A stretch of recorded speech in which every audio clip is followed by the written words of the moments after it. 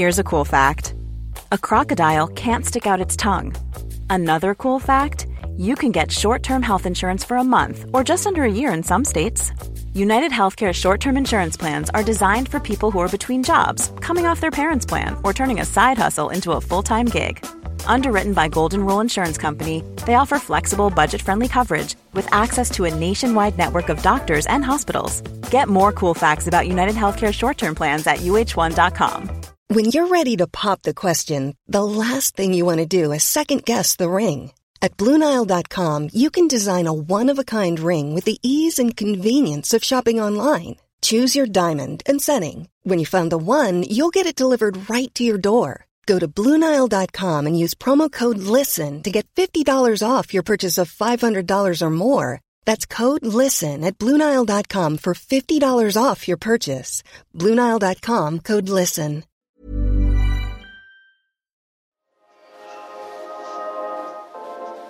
Hello, movie truthers. Welcome to this week's episode of Truth in Movies. I'm Layla Latif. I'm Anna Bogutskaya. And I'm Lillian Crawford. On the show this week, the tables turn on a luxury yacht when it enters the Triangle of Sadness. Henry Selick and Jordan Peele create a stop-motion nightmare in Wendell and Wild. And on Film Club, Woody Harrelson strikes out in Kingpin. All coming up on Truth in Movies, a Little White Lies podcast.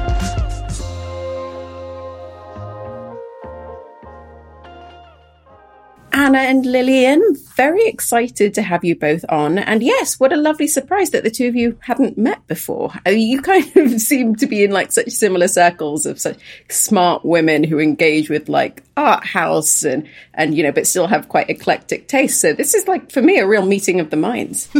Love to be described as a woman with eclectic taste. It is the best descriptor. Wow. But we are kind of now at the peak of spooky season. Halloween is but a couple of days away. Have you guys had any highlights? Not really.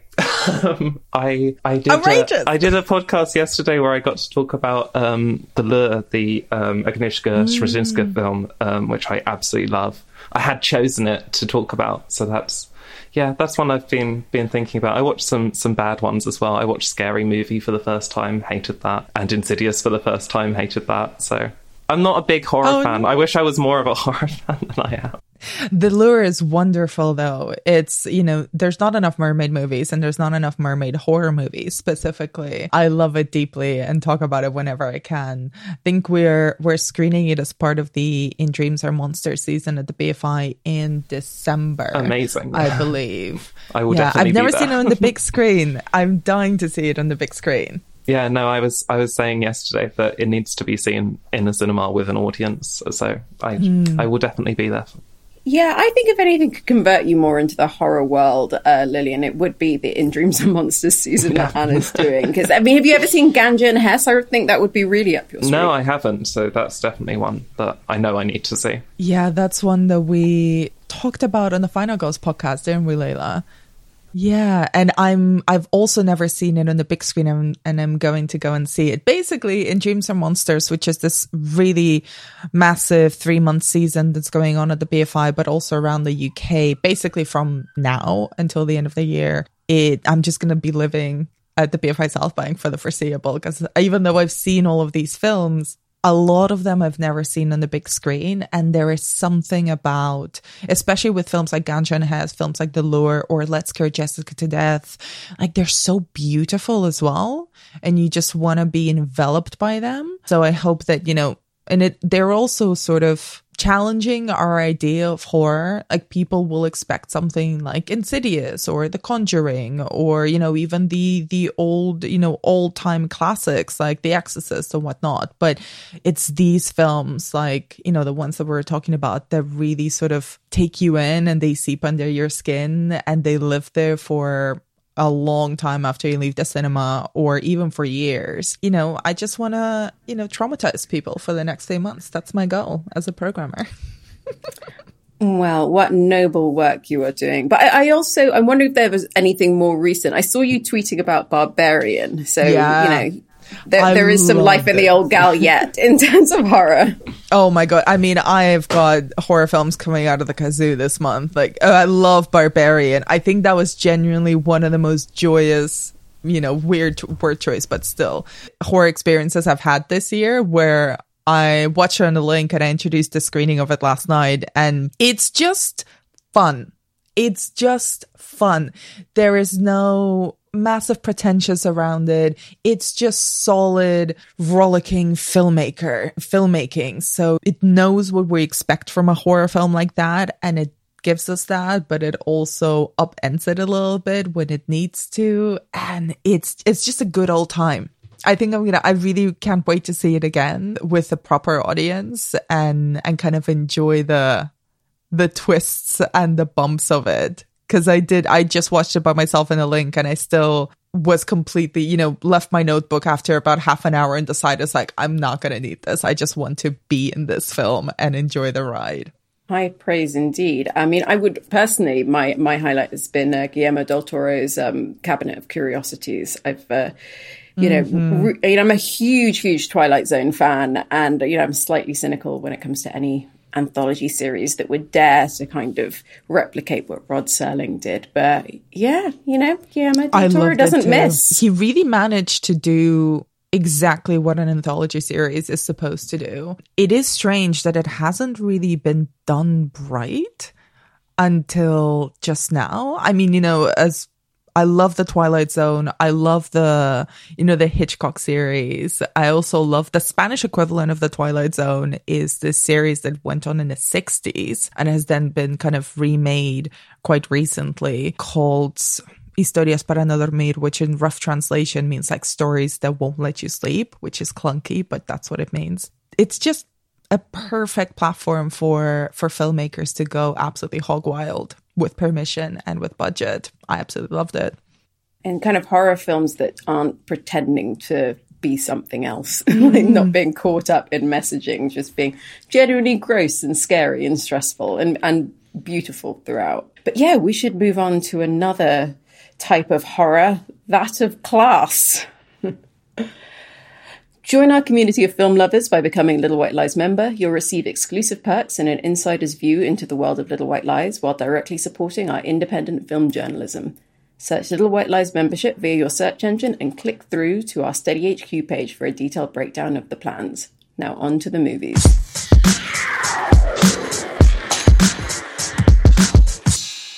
A couple of models are invited for a luxury cruise with a rogues gallery of super-rich passengers and an idiosyncratic Marx-quoting captain. At first, all seems to be Instagram perfect, but a storm is brewing and the cruise ends in catastrophe. In Triangle of Sadness, a couple of models are invited for a luxury cruise with a rogues gallery of super-rich passengers and an idiosyncratic Marx-quoting captain. At first, all appears to be Instagram perfect, but a storm is brewing and the cruise ends in catastrophe.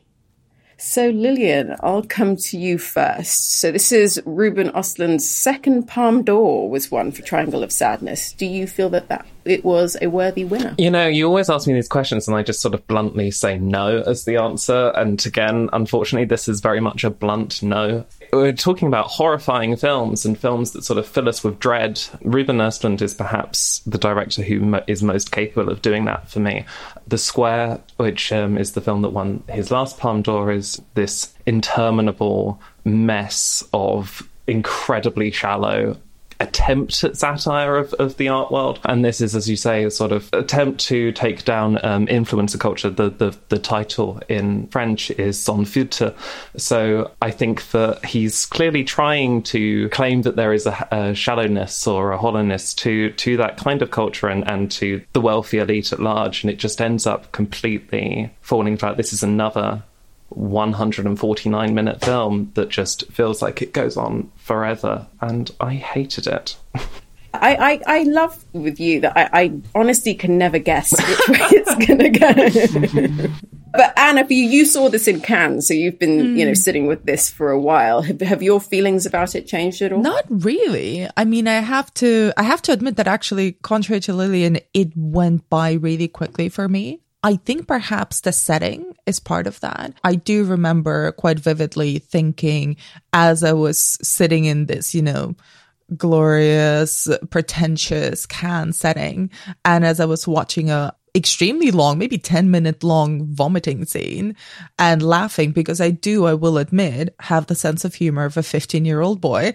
It was working for me. And also the contradiction of watching something that seemed to be a Farrelly movie's version of an art house film in a setting like that. Like, I kept looking around myself at all these critics and who were absolutely losing their minds laughing as well and thinking, wow, this is something else. Like, is this a satire of the setting as well? Is this him pointing the finger at us being so, high-minded and highbrow and art house with our little Moleskine notebooks open up on our laps, taking notes about, which film's going to win the Palme d'Or, and we're just giggling at a 10-minute vom scene.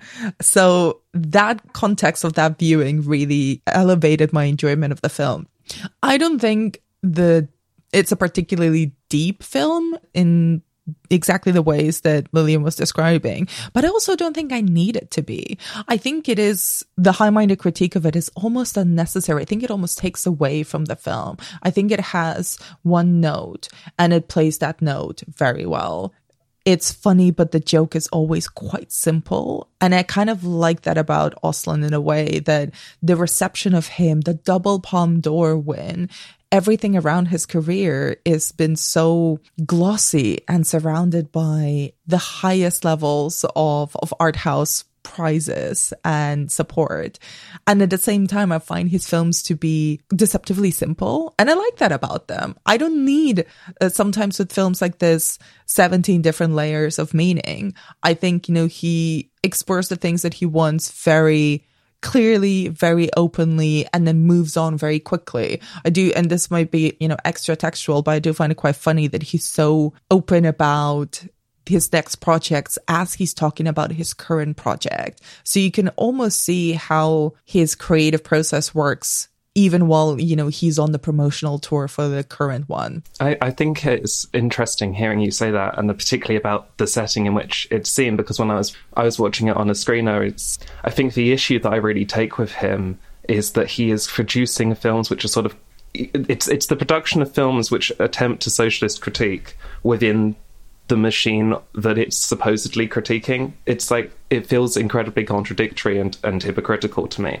And I think that when I was watching this film, I was thinking that it's basically the same thing as what Adam McKay does in his films. Adam McKay sort of produces them within like that kind of blockbuster Hollywood mode, and films come out through Netflix. And I feel that there's a certain contradiction and that lends to the shallowness of those films, whereas Östlund's films are sort of can and then filtering through to sort of, I don't know, middle-aged people in a Curzon sipping red wine and watching this film, and I just think that, oh yes, they're all having a wonderful time, but I don't think that it's actually going to achieve anything. And when you set up a film to be that kind of critique and to want it to have a socialist message, supposedly, I mean, maybe he doesn't want that. Maybe you're right and says that he doesn't actually put any thought into his films at all.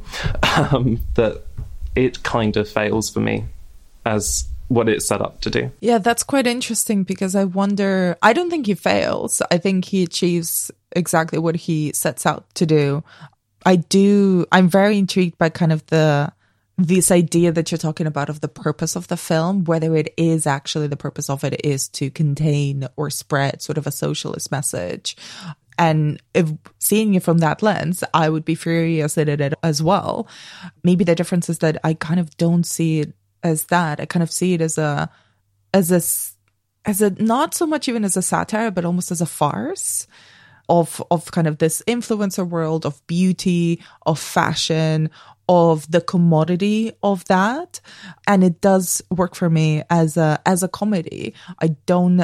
Perhaps this is the way that I was looking at it. I wasn't looking at it as a socialist message. And I do think that actually the comparison to Adam McKay is so spot on.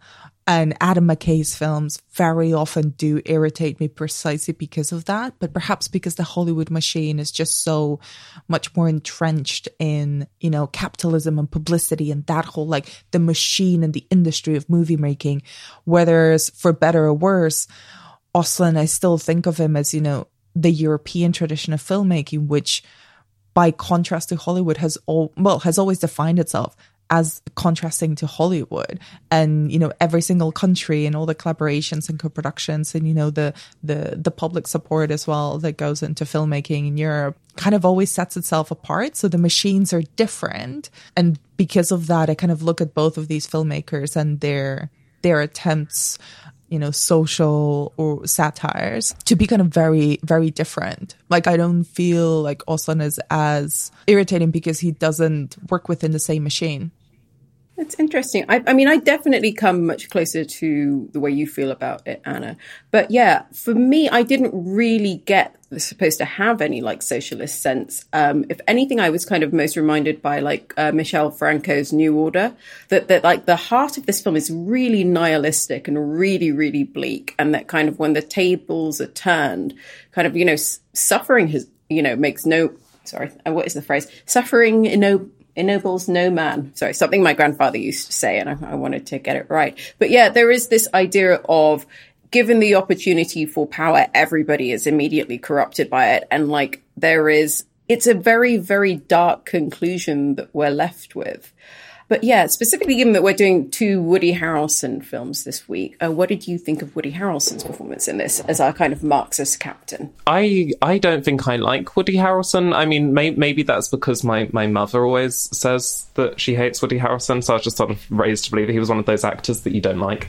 I think I first saw him in The Hunger Games. That's probably my introduction to Mr. Harrelson. His performance here it's one of those interesting sort of, what's the word I'm trying to look for? I always come back to sort of Le Mépris, Godard's film, where you just sort of have like a random Hollywood actor like Jack Palance in that film who just sort of stands there and is representing a certain type of character and actor just by being who they are. I mean, it's impossible with someone like Woody Harrelson for them not to just sort of be Woody Harrelson within this film. I'm not sure what Ersan's trying to say with that. He's not in it very much, is what I will say. And I think that it's interesting you saying about New Order, because I'm now thinking about that film where it's sort of like it's set up in a way where we're sort of having fun and we want to see these people suffer. And then there's still another hour of film after we lose Woody Harrelson. I mean, sorry, spoilers, I guess. But there's a point, it's in the trailer, there's a point where the ship sort of goes down and they get stranded on an island, and we're sort of left there for an hour without any of the charisma that perhaps Woody Harrelson is supposedly bringing to this film. And we have these incredibly shallow, I keep using that word because it's the word that I keep thinking of in relation to this film, characters who are really quite boring to spend time with. I mean, that was something I was going to ask you is, did you not feel that for that last hour of film that it just completely lost anything that it had within the prior 90 minutes of the film? I mean, the last hour was my favorite hour, so kind of quite the opposite. There's a scene involving a donkey, which both myself and my husband watching it were in tears, laughing so hard. But, it's interesting that you have that view of Woody Harrelson, because I wonder whether that's a generational thing. Because I came to him through Cheers, and then it's Natural Born Killers. And so for me, I love that there's no such thing as a typical Woody Harrelson film. Anna, are you a fan of his? Absolutely, which is why I was shocked when Lillian outed herself as not being a Woody Harrelson fan. I didn't know that could exist. I was trying to think of the first time I kind of became aware of him, and I think it might have been Natural Born Killers and an Indecent Proposal. He's just so wildly different in all of his roles, especially sort of in the 90s, in the early 2000s when he had his heyday. The fact that he is a romantic or sexual lead sometimes, and this complete stoner dude other times, and can be a completely unhinged persona and killer in different roles. I quite like him because I like all of those personas. I think there's such an underlying stoner bro appeal to him underneath every single one of his roles, that he's become sort of the Woody Harrelson type in the latter part of his career. And I think in this film it kind of taps into that. This sort of completely parodic type of character that is tapping into exactly what you would expect Woody Harrelson to do or even be like, not necessarily in his personal life, but just as a movie persona. And, you know, again, the joke is, it's quite simple. A Russian capitalist and an American socialist kind of battling it out over copious amounts of alcohol. We don't need more. It's a skit. It's funny. It works because both of those characters are kind of exaggerated versions of types. They're not really characters. They're types of people. There's like very stereotypical ideas that we get of certain people, basically defining them by either their political allegiance or their nationality. And that's like, it worked for me. That was enough. Yeah, I mean, I would just want to take a moment to mention Charlby Dean, who plays Yaya, who's a kind of very glamorous influence in this. And, you know, I was watching this feeling that this was a really star-making turn for someone. And, you know, tragically, she passed away a couple of months ago because of an illness. And it makes it all the kind of more devastating having watched this, because I think she was, you know, a real talent. Absolutely. Yeah, she's by far the most compelling part of the film. She's very much sort of at the centre of it. Yeah, it's a real tragedy that we won't get to see her do more things.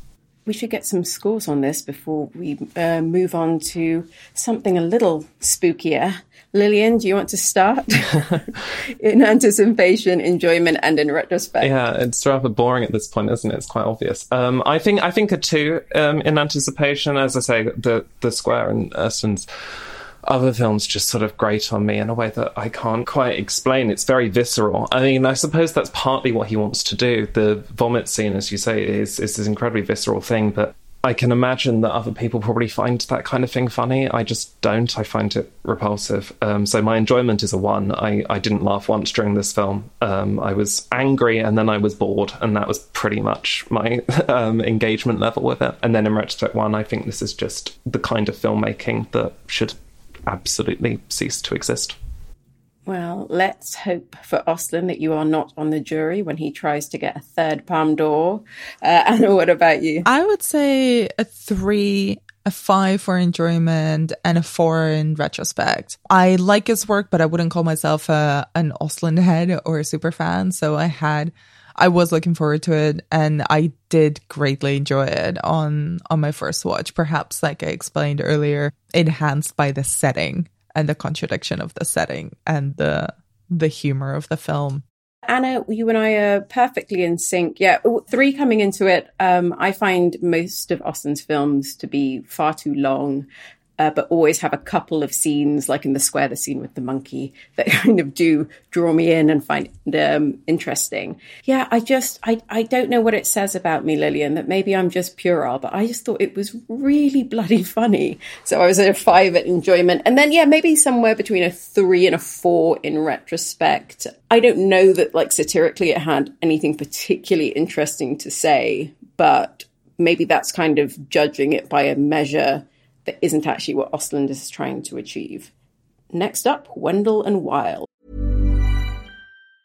Mom deserves the best, and there's no better place to shop for Mother's Day than Whole Foods Market. They're your destination for unbeatable savings, from premium gifts to show-stopping flowers and irresistible desserts. Start by saving 33% with Prime on all body care and candles. Then get a 15-stem bunch of tulips for just $9.99 each with Prime. Round out Mom's menu with festive rosé, irresistible berry chantilly cake, and more special treats. Come celebrate Mother's Day at Whole Foods Market. Wow. Nice. Yeah. What you're hearing are the sounds of people everywhere putting on Bombas socks, underwear, and T-shirts made from absurdly soft materials that feel like plush clouds. Yeah, that plush. And the best part? For every item you purchase, Bombas donates another to someone facing homelessness. Bombas. Big comfort for everyone. Go to bombas.com/ACAST and use code ACAST for 20% off your first purchase. That's bombas.com/ACAST. Code ACAST. Millions of people have lost weight with personalized plans from Noom. Like Evan, who can't stand salads and still lost 50 pounds. Salads generally for most people are the easy button, right? For me, that wasn't an option. I never really was a salad guy. That's just not who I am. But Noom worked for me. Get your personalized plan today at Noom.com. Real Noom user compensated to provide their story. In 4 weeks, the typical Noom user can expect to lose 1 to 2 pounds per week. Individual results may vary.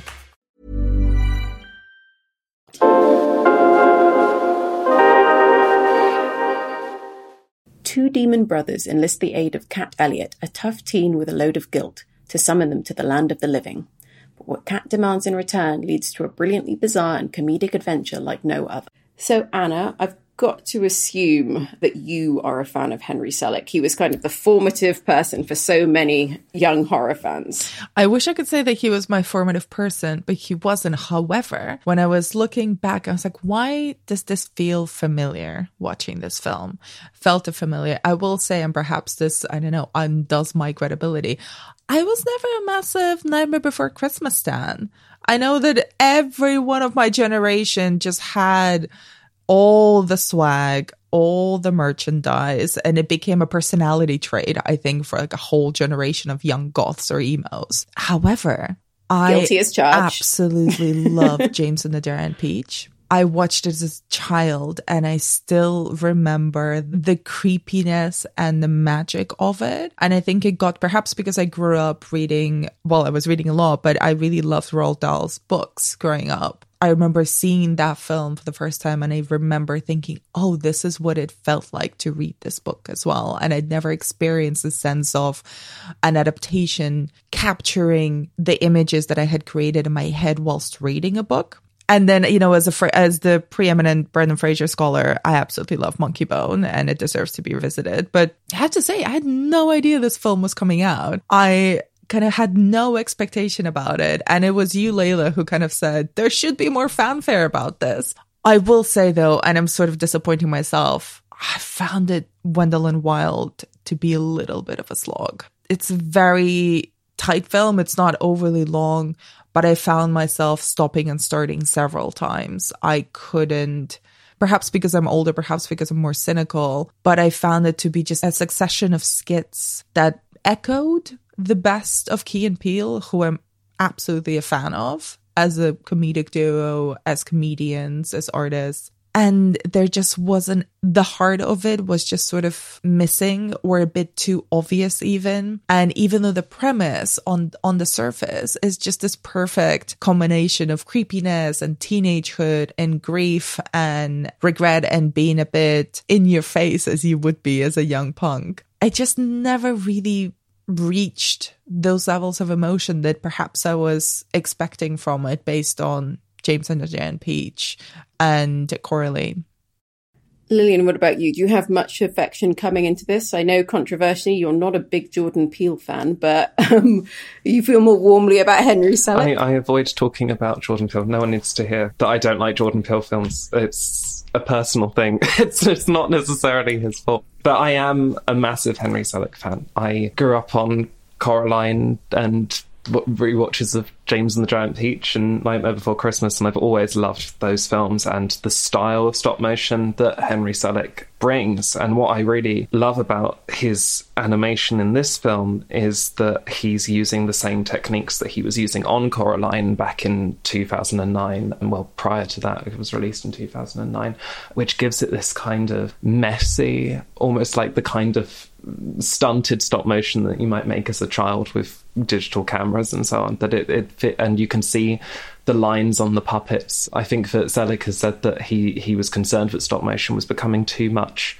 like CG animation, and having seen Guillermo del Toro's Pinocchio as part of LFF, the animation that is gorgeous, but it is quite a bit smoother. I think this is a much more rough and ready style of stop motion than you do see in those sort of more recent stop motion films.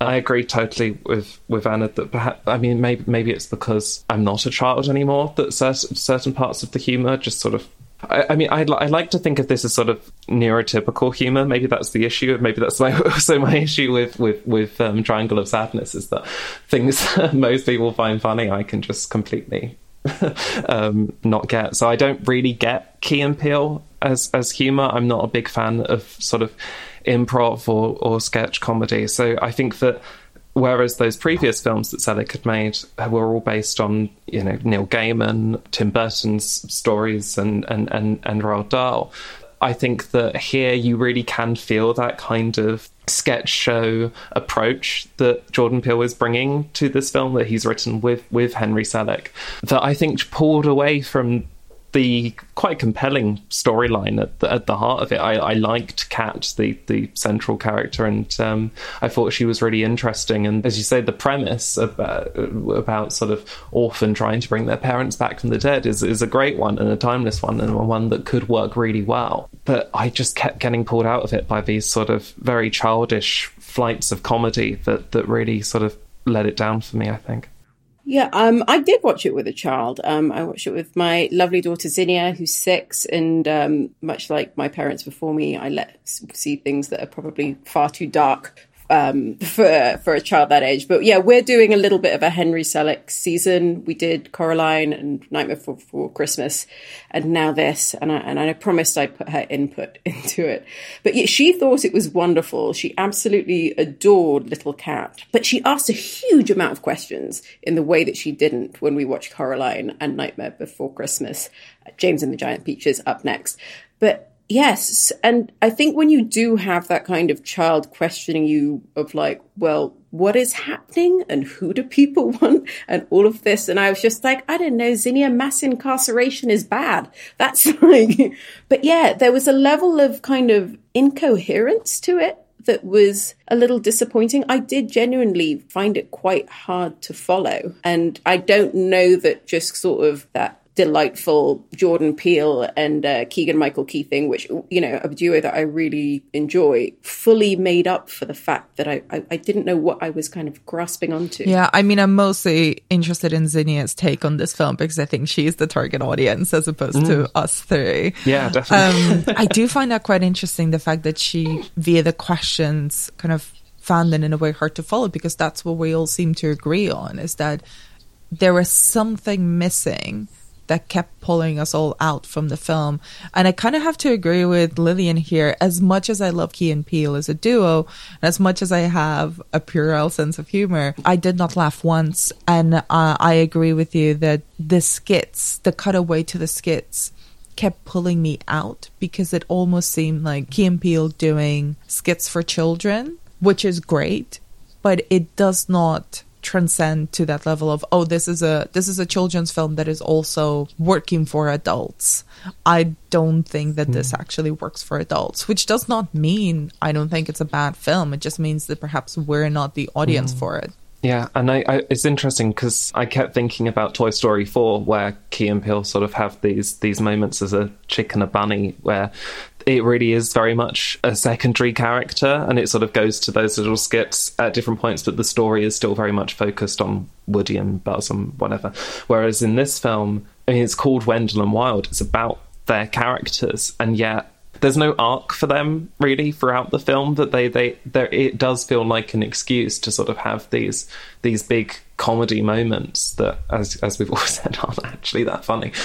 Whereas actually the emotional centre of the film is Kat and her story and her journey in a way that as a successor to James or to Coraline herself in sort of venturing into these worlds and discovering about sort of the mystical gothic powers that she's been sort of given. It sort of ends and you think, well, I would much rather have followed that story than keep going to this strange sort of other world, I guess. Yeah, I mean, I would say that is echoed by my brilliant 6-year-old, that she found what she really took from it was kind of the story of the grief and the parents and the loss of parents. And at one point she kind of did get a little upset and kind of shed a tear because she thought that was so sad. But yeah, I thought Kat, also her friend Raoul, was absolutely wonderful. As a Jordan Peele fan, it is very weird to come away from this and be like, a little bit less Peele, please. We should get some scores on this. So, Anna, what do you think in anticipation, enjoyment, and in retrospect? I'm going to go for 2 across the board. Only that low in anticipation because I just was not aware that this film was coming. So I didn't really have time to anticipate it. And then, yeah, as we've all described, I didn't actually enjoy the experience of watching it. I kept getting pulled out and it ended up feeling like a task to finish it. This might change as I think about it. But yeah, I don't think I will be doing that a lot. I'm hoping Lillian is going to get above a 1. Yeah, I think a 4 in anticipation. I certainly haven't gone down below a 4 Selig in the films of his that I've seen before, and maybe there was a little bit of concern about the fact that he'd sort of had this incredibly difficult time with Disney on a film called The Shadow King, which is supposed to use sort of this silhouette animation, which there is some of in here, and it's nice to see that. And looking at it visually, that sort of sustained my enjoyment rating at a 3, I would say. And then in retrospect, it's a 2 that I think that it just doesn't really work, but there's still enough there to sort of make it interesting. And I hope that it does well for Netflix and they put more money into stop motion projects. That would be a good thing. I think I'm probably at a 4 in anticipation, 3 in enjoyment. Even when I was kind of taken out of the story, I found a lot of the craft of it very engaging. And yeah, maybe 3 in retrospect. I'm so desperate for my daughter to become a horror fan, so as adults we can go and see slashers together. And I do think that is at least, it effectively kind of sowed that seed into her that like being scared is fun. Up next, Film Club. Roy Munson is a young bowler with a promising career ahead of him until a disreputable colleague tricks him into participating in a con game, which ends with Roy's bowling hand crippled for life. Years later, Roy ekes out a hardscrabble existence until he discovers an Amish bowling phenomenon, Ishmael. With the help of a gangster's girlfriend, he plots to take Ishmael to the top of the bowling world. So, Lillian, the person who hates puerile comedy. Have you seen a lot of Farrelly Brothers films, or is this a whole new world we are introducing you to with Kingpin? I had seen Dumb and Dumber. I think I'm trying to remember. Sorry, I was quite young when I saw it. I remember watching it with my brother. It's one of the very small handful of films that I haven't made it to the end of because I find it extremely repulsive. These are the kinds of films that I just absolutely detest and do not understand how anyone could possibly engage with this on any level. I like the fact that Peter Farrelly now has 2 Oscars. That's funny. I mean, I hate Green Book, but it is amusing to think that Kingpin is directed by a man who has won the Best Picture Oscar. Yeah, when you told me that we were watching this, I was like, there's a different Kingpin, right? It's not actually this one, because I couldn't quite work out the connection to the other films. But as we've sort of established, I don't really have strong feelings about Woody Harrelson. I think that he's quite nothing as a man. He's not terribly attractive, and he's not terribly funny. What? So, okay. Woody Harrelson is not an attractive man. He's kind of funny looking. I don't understand. I'm gonna take umbrage with that, Lillian. Say what you want about. Come. Yeah. Bill Murray is surely the no, not at all. No, excuse me. What? Woody Harrelson is hot, and Woody Harrelson fucks. That's like part of his persona. Okay. Hell yeah. Okay. I actually started this slightly worried because we knew that we were going to do a Woody Harrelson film. I suggested People versus Larry Flint and Natural Born Killers. I was overruled. But yeah, I started this and I was just like, well, at least I get to see this incredibly hot period in Woody Harrelson's career. He's freaking gorgeous. What are you talking about? No, I can't see this at all. Oh my God, with that little weird smile of his. He's really hot. He's creepy. Well, we're all probably being creepy at this point. But yeah, there's I think I stopped making notes within the first half an hour of this film, which I think sort of features him going down on this landlady, and then vomiting, which is one of the most disgusting things I've ever seen. And then he dresses up as an Amish man, and then he drinks bull semen, and that was the point at which I sort of put my pen down. I was like, yeah, this film does not warrant intellectual engagement on any level. Anna, did you engage with this film intellectually on any level? Again, I do love puerile humor. I don't think it always gets away with it. I do remember loving Dumb and Dumber growing up, perhaps mainly because I really love Jim Carrey, but I've revisited it since. It's funny. It works for me. It works for my 15-year-old inner boy's sense of humor. This film I'd actually never seen. I'd never seen this film before and kind of knew of it as a cult comedy. I knew of it as a Farrelly Brothers comedy.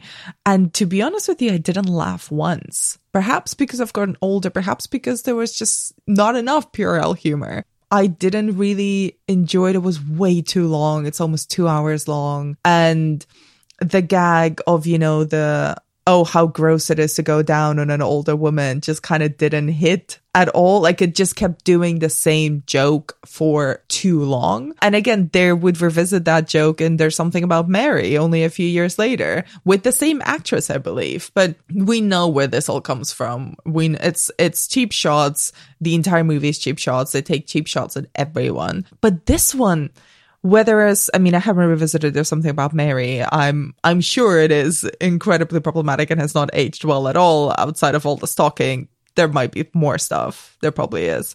And Shallow Hal is truly an evil movie, like one of the meanest films that has ever been made. But yeah, I kind of expected it to be at least funny in a childish, teenager kind of way. And I just didn't really find it entertaining at all. I think it intended to have some sort of heart, and that in a way got in the way of the humor for me. And I never thought I'd say this, but I think there's too much Randy Quaid in this movie. I just did not, enjoy that almost satirical obsession with bowling. I didn't enjoy the Amish are kind of low-hanging fruit for American gross-out humor. But I didn't particularly enjoy that either. None of it seemed very witty. And frankly, as much as it is funny to see anyone be overly competitive over anything, especially a non-sport sport like bowling, it also made bowling boring. Like, you have Woody Harrelson and Bill Murray sort of aggressively, violently competing with one another over who bowls best. And I found myself just being, can I go to bed already? It's too much bowling. I kind of think I've got quite a high tolerance for, quote unquote, offensive humor. I watch old Eddie Murphy stand up all the time that has aged horrendously in many respects. I kind of like a shocking, gross out thing. I really dislike the Farrelly brothers. I think they're just cruel sadists. The jokes have no merit beyond kind of shock value. In the same way, it'd be almost like if you had a horror film where the only scares were jump scares, because there's actually no wit or insight in any of these things that claim to be jokes. And I find it particularly egregious that at least in something like Triangle of Sadness, we don't pretend that this has got a warm fuzzy bow at the end. But the Farrelly brothers try to just be cruel for 2 hours, and then at the end of it, to wrap it all up as if this has some kind of warm, fuzzy moral message. And yes, I hated Green Book. I have no desire to really revisit any of their earlier films. And this is just a confirmation of the fact that I think Peter Farrelly has got a bleak heart that was also only exposed further when he was the mentor on a season of Project Greenlight with Matt Damon. Yes. So yes, I hope his Oscars are stolen in the middle of the night. There's not much more to say about this. It's pretty much it. It's genuinely one of those films where I'm like, great, it's a motion picture. It exists. Let's move on. There's a sequel. There's going to be a second one. Seriously? I believe. What? Yeah, I was reading about they are making Kingpin 2. God, I hope Woody is not involved. Roger Ebert gave this 3.5 out of 4. It was very popular in 1996, apparently. It didn't make much money, but it was critically well received. So I guess that's where a sequel's coming from. I mean, do you think that it is, as much as we try and be objective, just a case of modern lens that our sensibility doesn't accept this sort of gross out cruelty in the same way? Yeah, definitely. I mean, I find it horrifying that people ever found some of the more misogynistic jokes in this film ever funny, but I know they did because I've seen films from this period of sort of gross out comedy and just how those jokes wouldn't really be they just wouldn't get put in a film anymore, you would hope. Yeah, I think that we've thankfully moved on from this kind of humour. Also, most egregiously, I just don't think it's very good comedy filmmaking. Even if you're not, particularly sensitive to who the jokes are aimed at and who they're making fun of, which is vile. Even if you look over that, there is something off about the pacing and the timing of it. It just does not land. Like if you put everything to one side, it's just not, the timing is off. It's overly long. It does not have any rhythm to it. And it does not, even if the humor was not as cruel as it is, there's something about it that is not tight enough to work as a comedy. Yeah, I felt that way. Like I could kind of tell when something was a joke, but it wasn't anything that my brain could recognize as humor in a weird way. Oh, dear Lord. Well, I mean, Woody Harrelson, you've done many fine things, but please don't make Kingpin 2. The campaign to block Kingpin 2 starts here. So if you've got thoughts on these films, you can email truthandmovies@TCO London or tweet us at LWLies. Next week, Oliver Hermanus transports Kurosawa's Ikuru to London in Living. Espionage is afoot in Lee Jung-jae's Hunt, and on Film Club, life is embraced anew in Harold and Maude. Thanks very much for tuning in, and if you enjoyed the show, please leave us a review and subscribe wherever you get your podcasts. Truth and Movies is hosted by me, Layla Latif, and my guests this week were Anna Bogatskaya and Lillian Crawford. The podcast is produced by TCO London and edited by Bob Stankus.